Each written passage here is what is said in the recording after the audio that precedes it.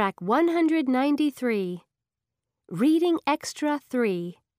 Activity 2. Listen and read. How many colors are in the text? Colors. The color wheel. A color wheel shows us how we can mix different colors to make new colors. Primary colors. There are 3 primary colors. They're red, blue, and yellow.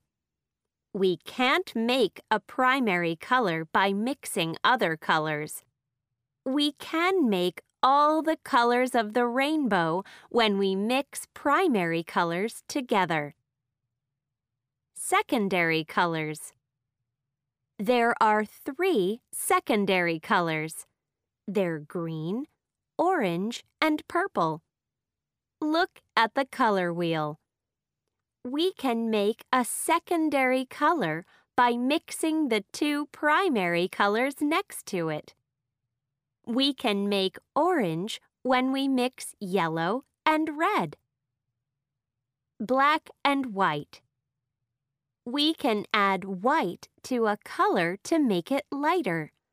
We can make gray when we mix black and white, and pink when we mix red and white. And what happens when we add black to a color? That's right, it makes it darker.